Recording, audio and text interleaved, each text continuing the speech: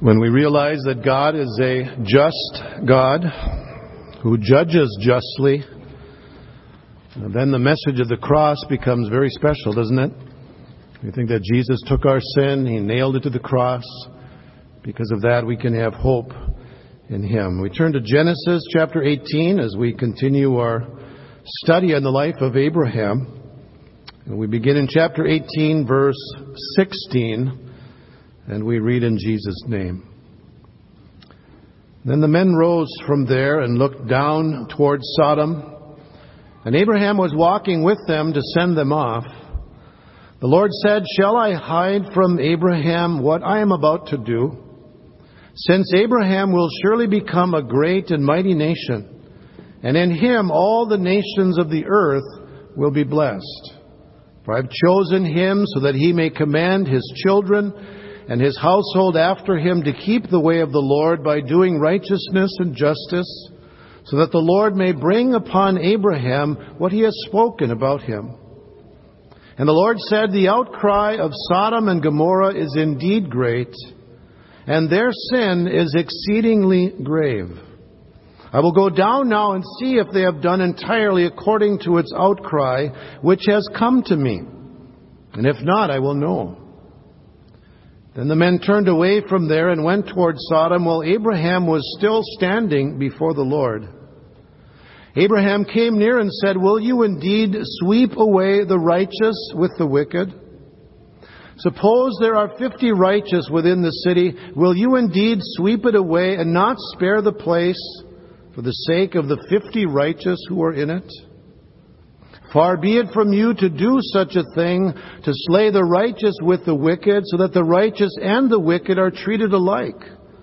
Far be it from you. Shall not the judge of all the earth deal justly?" So the Lord said, "If I find in Sodom 50 righteous within the city, then I will spare the whole place on their account." And Abraham replied, "Now behold, I have ventured to speak to the Lord, although I am but dust and ashes. Suppose the 50 righteous are lacking 5, will you destroy the whole city because of 5? And he said, "I will not destroy it if I find 45 there." He spoke to him yet again and said, "Suppose 40 are found there." And he said, "I will not do it on account of the 40. And he said, "Oh, may the Lord not be angry, and I shall speak. Suppose 30 are found there." And he said, "I will not do it if I find 30 there." And he said, "Now behold, I have ventured to speak to the Lord. Suppose 20 are found there." And he said, "I will not destroy it on account of the 20. Then he said, "Oh, may the Lord not be angry, and I shall speak only this once. Suppose 10 are found there." And he said, "I will not destroy it on account of the 10. As soon as he had finished speaking to Abraham, the Lord departed, and Abraham returned to his place. Let's bow in a word of prayer. Father in heaven, we thank you that you are a true and living and powerful and awesome and mighty and gracious God. And you are a judge who judges justly. And Lord, I pray that that truth would truly move us today, and that we would bow at your feet acknowledging who you are, and then also rejoicing in the mercy that you provide in your Son Jesus. Thank you that he took our sin to the cross, that it was there on Calvary that our sin was judged as it was placed upon the innocent Lamb, the Lamb of God, who takes away the sin of the world. Lord, guide us into your word. We believe that your word is truth. And I pray, Lord, that the words of my mouth this day and the meditations of our hearts would be pleasing in your sight. For we pray in Jesus' name. Amen. One of the most fearful lessons that we learn in the Old Testament comes from the judgment of Sodom and Gomorrah. And this lesson is of such great importance that it is repeated Over and over in Scripture, Jesus spoke about the destruction of Sodom and Gomorrah.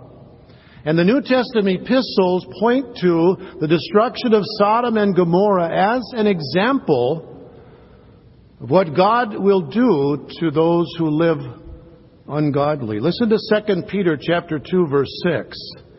It says that God condemned the cities of Sodom and Gomorrah to destruction by reducing them to ashes, having made them an example to those who would live ungodly lives thereafter. Jude, verse 7, just as Sodom and Gomorrah and the cities around them, since they in the same way as these indulged in gross immorality and went after strange flesh, are exhibited as an example in undergoing the punishment of eternal fire.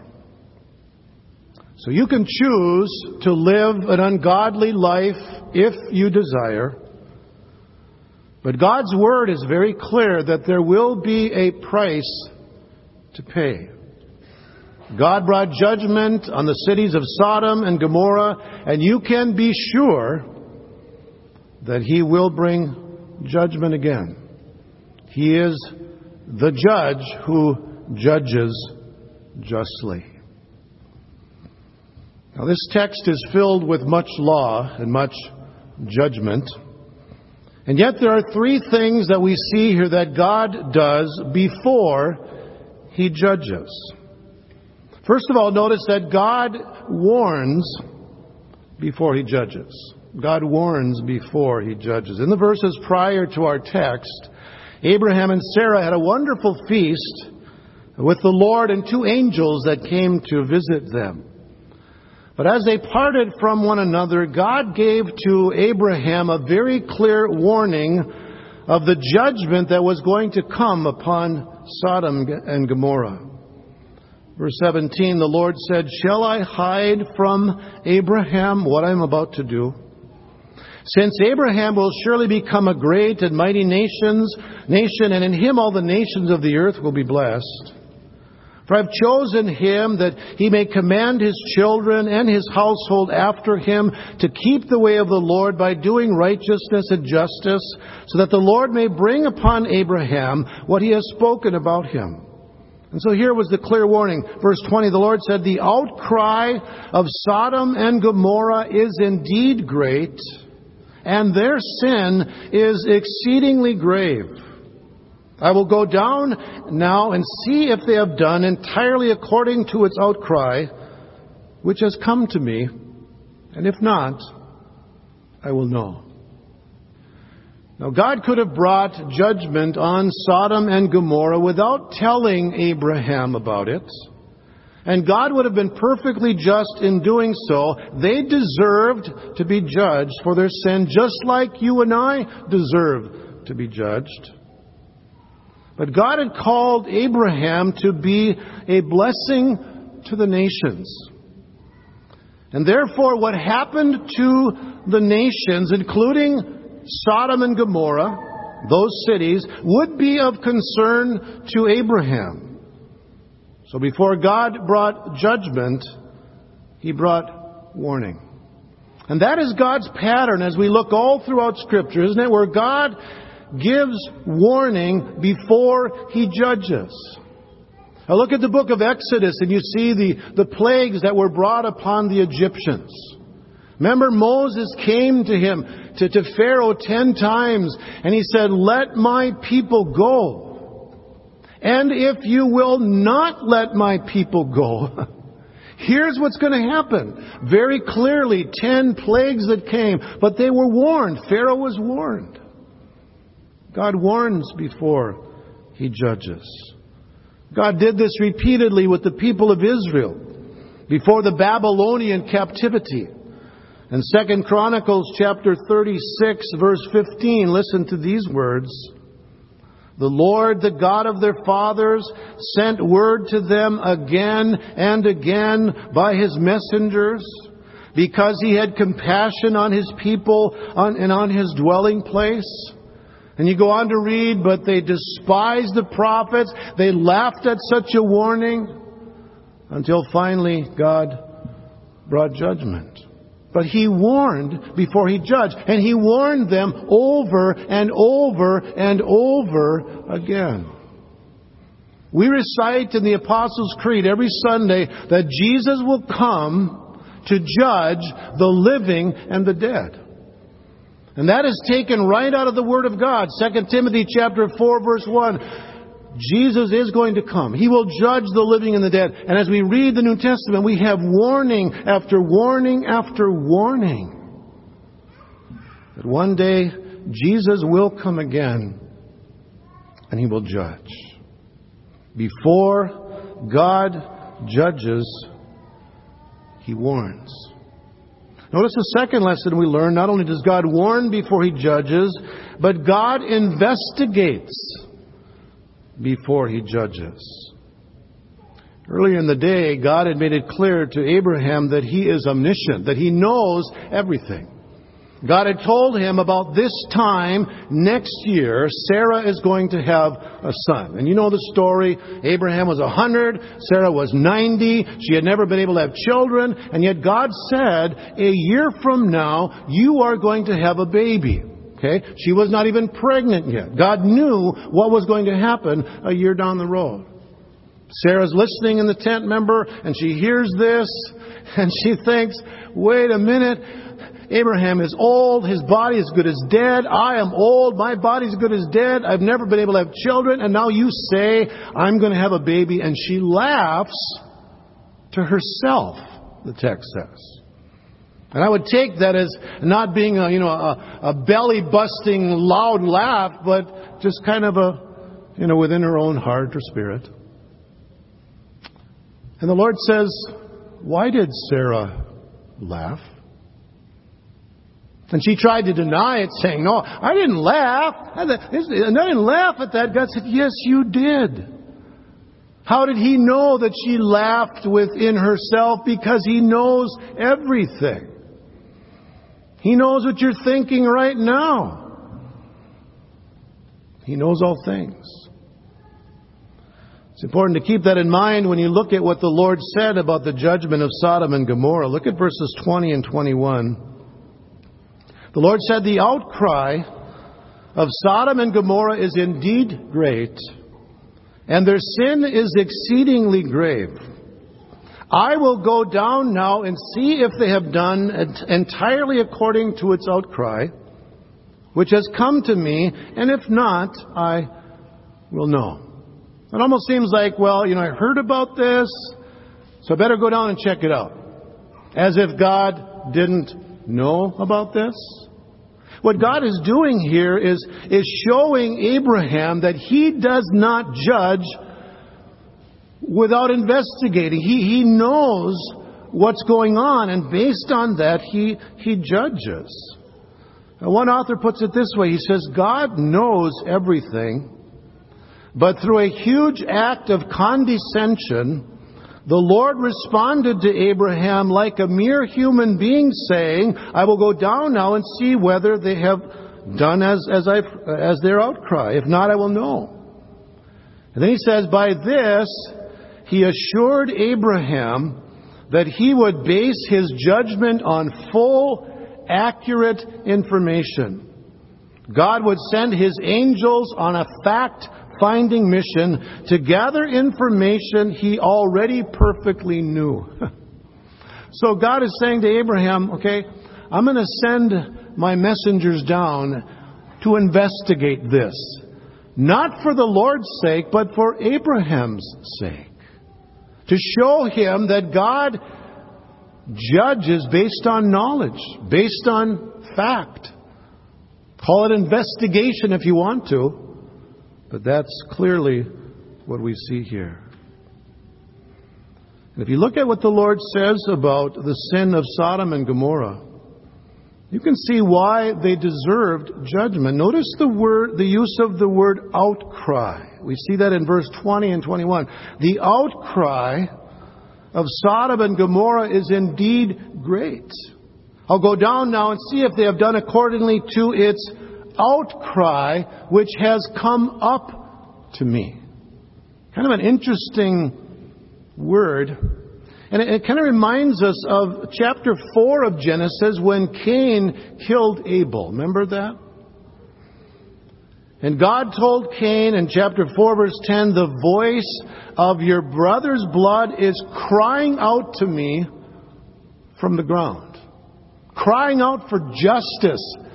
Cain had killed his brother. Now his blood, God says, it's crying out to me from the ground. And that's very similar then to this expression here, where the sin of Sodom, its outcry, has come up to God.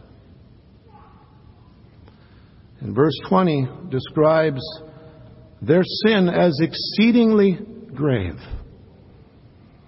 The outcry of Sodom and Gomorrah is indeed great, and their sin is exceedingly grave. And all we have to do is jump ahead to chapter 19 to see the sin of Sodom and Gomorrah. These two angels came to visit the city, and they were going to stay at the city gate, and Lot said, do not stay there. And Lot invites them into his home, and while they get into the house, and then all these men from the city, notice what it says in chapter 19, verse 4. Before they lay down, the men of the city, the men of Sodom, surrounded the house, both young and old, all the people from every quarter. And they called to Lot and said, where are the men who came to you tonight? Bring them out to us that we may have relations with them. But Lot went out to them at the doorway and shut the door behind him and said, please, my brothers, do not act wickedly. There's the outcry coming up to God where you have men from the entire city gathered around the house of Lot seeking to have sexual immorality with Lot's visitors. And in Isaiah chapter 3 and verse 9, we have this statement about Sodom. Listen to this, Isaiah chapter 3, verse 9. He is comparing the people of Jerusalem to the city of Sodom. He says, the expression of their faces bears witness against them, and they display their sin like Sodom. They do not even conceal it. Woe to them, for they have brought evil on themselves. Isn't that eerily similar to our culture today? They display their sin like Sodom. They don't try to hide it. It is in your face. It is being rammed down our throats in our culture today. And if you and I don't accept that, who's the problem? It's us, right? Because we are bigots. We are judgmental. That was the culture of Sodom. They display their sin, and there's no shame. And so God says, I'm going to judge. The outcry has come. Their sin is exceedingly grave, and therefore judgment must come. But notice thirdly, God waits. God waits before He judges. Having heard from the Lord that judgment was coming, Abraham comes to the Lord then, and he begins to intercede for Sodom and Gomorrah. And notice what is the basis of his intercession. In verse 23, Abraham came near and said, will you indeed sweep away the righteous with the wicked? Suppose there are 50 righteous within the city. Will you indeed sweep it away and not spare the place for the sake of the 50 righteous who are in it? And then he says, far be it from you to do such a thing, to slay the righteous with the wicked, so that the righteous and the wicked are treated alike. And then he says, far be it from you. Shall not the judge of all the earth deal justly?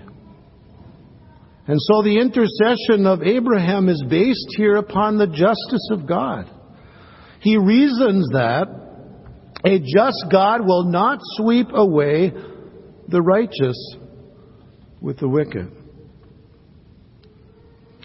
It's obvious that God would have withheld His judgment if there were 50 righteous within the city, because God tells Abraham so in verse 26. And then Abraham must realize that maybe 50 is a little bit too many. He goes to 45. And then to 40, then to 30, then to 20, and finally to 10. And in each case, what does God say? He would spare the city. He is, yes, a just God, but He is also a merciful God. He would spare the city. For the sake of the righteous, He would wait to bring judgment on the wicked. And maybe we'd ask the question, why would Abraham want God to spare these people? Well, Lot was there. His nephew was there. He had concern for his own flesh and blood, that he would be destroyed along with the wicked. But Abraham also had concern for the people of Sodom. You see, they weren't just nameless, faceless pieces of flesh.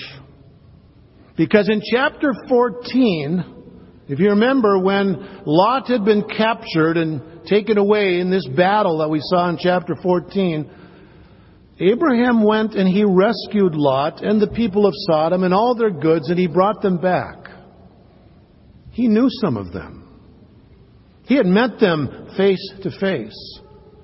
And so Abraham had compassion for them. He had concern for these people. He did not want them to die and to perish eternally. Here was a man who had a heart of compassion, whom our text says were exceedingly evil, wicked and grave. Their outcry had come to God. Abraham was called to be a blessing to the nations, wasn't he? And here's an example of that. Here were these cities that were about to be destroyed, and Abraham interceded for them, that God would spare them from judgment for the sake of the righteous within them. And doesn't Abraham illustrate the heart of Jesus in His intercession? Jesus interceded even for those who were crucifying Him, didn't He? He hung on the cross, taking upon Himself the wrath of God. And what did He say? Father, forgive them, for they know not what they do. God is clearly the judge who judges justly. And there is one of two ways in which that applies to you and to me today. For those who do not know Jesus, there will come a day of judgment when sin will be judged. Jesus will come again. The dead in Christ will rise first. Believers will be caught up. But then there's going to be a judgment where we call it the Great White Throne Judgment in the book of Revelation, where those whose names are not written in the Lamb's Book of Life will be cast into the lake of fire, where they will pay for their sin. God is just, and He will judge justly. But for those of you who know Jesus as your Savior, for those of you who have put your trust in Christ, your sin and my sin was judged at the cross, wasn't it? Jesus took our sin. He bore the wrath of God. He carried that sin all the way to Calvary, and so our sin was judged too. But it was placed upon Jesus as our substitute. You see, God doesn't just say to us, I'm going to overlook that. God cannot overlook sin. As a holy God, sin must be judged. It must be punished. And it'll be punished either by people paying for their own sin in hell, or for those who trust in Jesus, that sin being judged at the cross. That's what Paul means in Romans chapter 3, verse 26, where he says that God is both just and the justifier of the one who has faith in Jesus. What that means? God is just because He punished our sin. He punished it. He placed it upon His Son for us. And that's why we can be justified then in His presence. Because our sin has been atoned for. It's been paid for by Jesus. In 2 Peter chapter 3, Peter describes what's going to happen in the last days when people will be saying, where is the promise of this coming of Jesus? They've been talking about Jesus coming again for years and years and years. Where is the promise of His coming? And Peter goes on to explain. He goes back to the flood and he says, you know what? God judged in the flood. The whole earth was flooded with water. God did invade history, didn't He? He did bring judgment. And Peter says that's an example of what's going to happen when Jesus comes again. He's not going to judge with water, but He'll come in fiery judgment. And the question as to why He waits is answered in 2 Peter chapter 3, verse 9. Peter says, God is not slow in keeping His promise, as some count slowness, but He is patient with you, not wanting anyone to perish, but for all to come to repentance. God waits before He judges. And I stand here and testify to you today, I am so grateful that God waited for me. That God did not give up on me, that God did not turn His back on me, that God waited for me to realize how sinful I am and how much I needed a Savior. And Jesus judged then my sin at the cross, paid the price for me. You hear people say, you know, my God would never judge anyone. How many of you heard people say that? Huh? My God would never send anyone to hell. You have to ask, what God are you talking about? A God as you would like Him to be? A God in your own imagination? Certainly not the God of Scripture. This is the God who judges justly. And those who do not know Jesus, they will experience the punishment for their own sins. Those who put their trust in Him have the wonderful promise of eternal life because our sin was judged, was paid for by Jesus. The hymn writer puts it this way, Jesus paid it all. All to Him I owe. Sin had left a crimson stain, but He washed it white as snow. I praise God for that. And if you don't know Jesus today, you need to know Him. You need a Savior, and Jesus is the Savior. He is the one who came to take your sin to the cross. And He invites you to come to Him today. The one who comes to me, Jesus said, I will in no wise cast out. Receive His forgiveness, His gift of everlasting life as you put your trust in Jesus. Let's pray. Lord Jesus, thank You for what You did for us. And thank You, Lord, for this reminder, this example of what happens to those who live ungodly lives.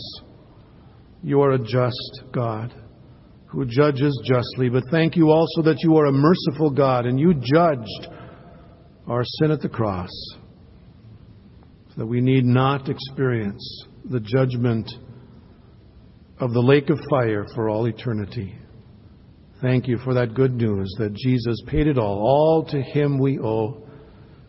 Sin had left a crimson stain, but He washed it as white as snow. We pray these things in Jesus' precious name. Amen.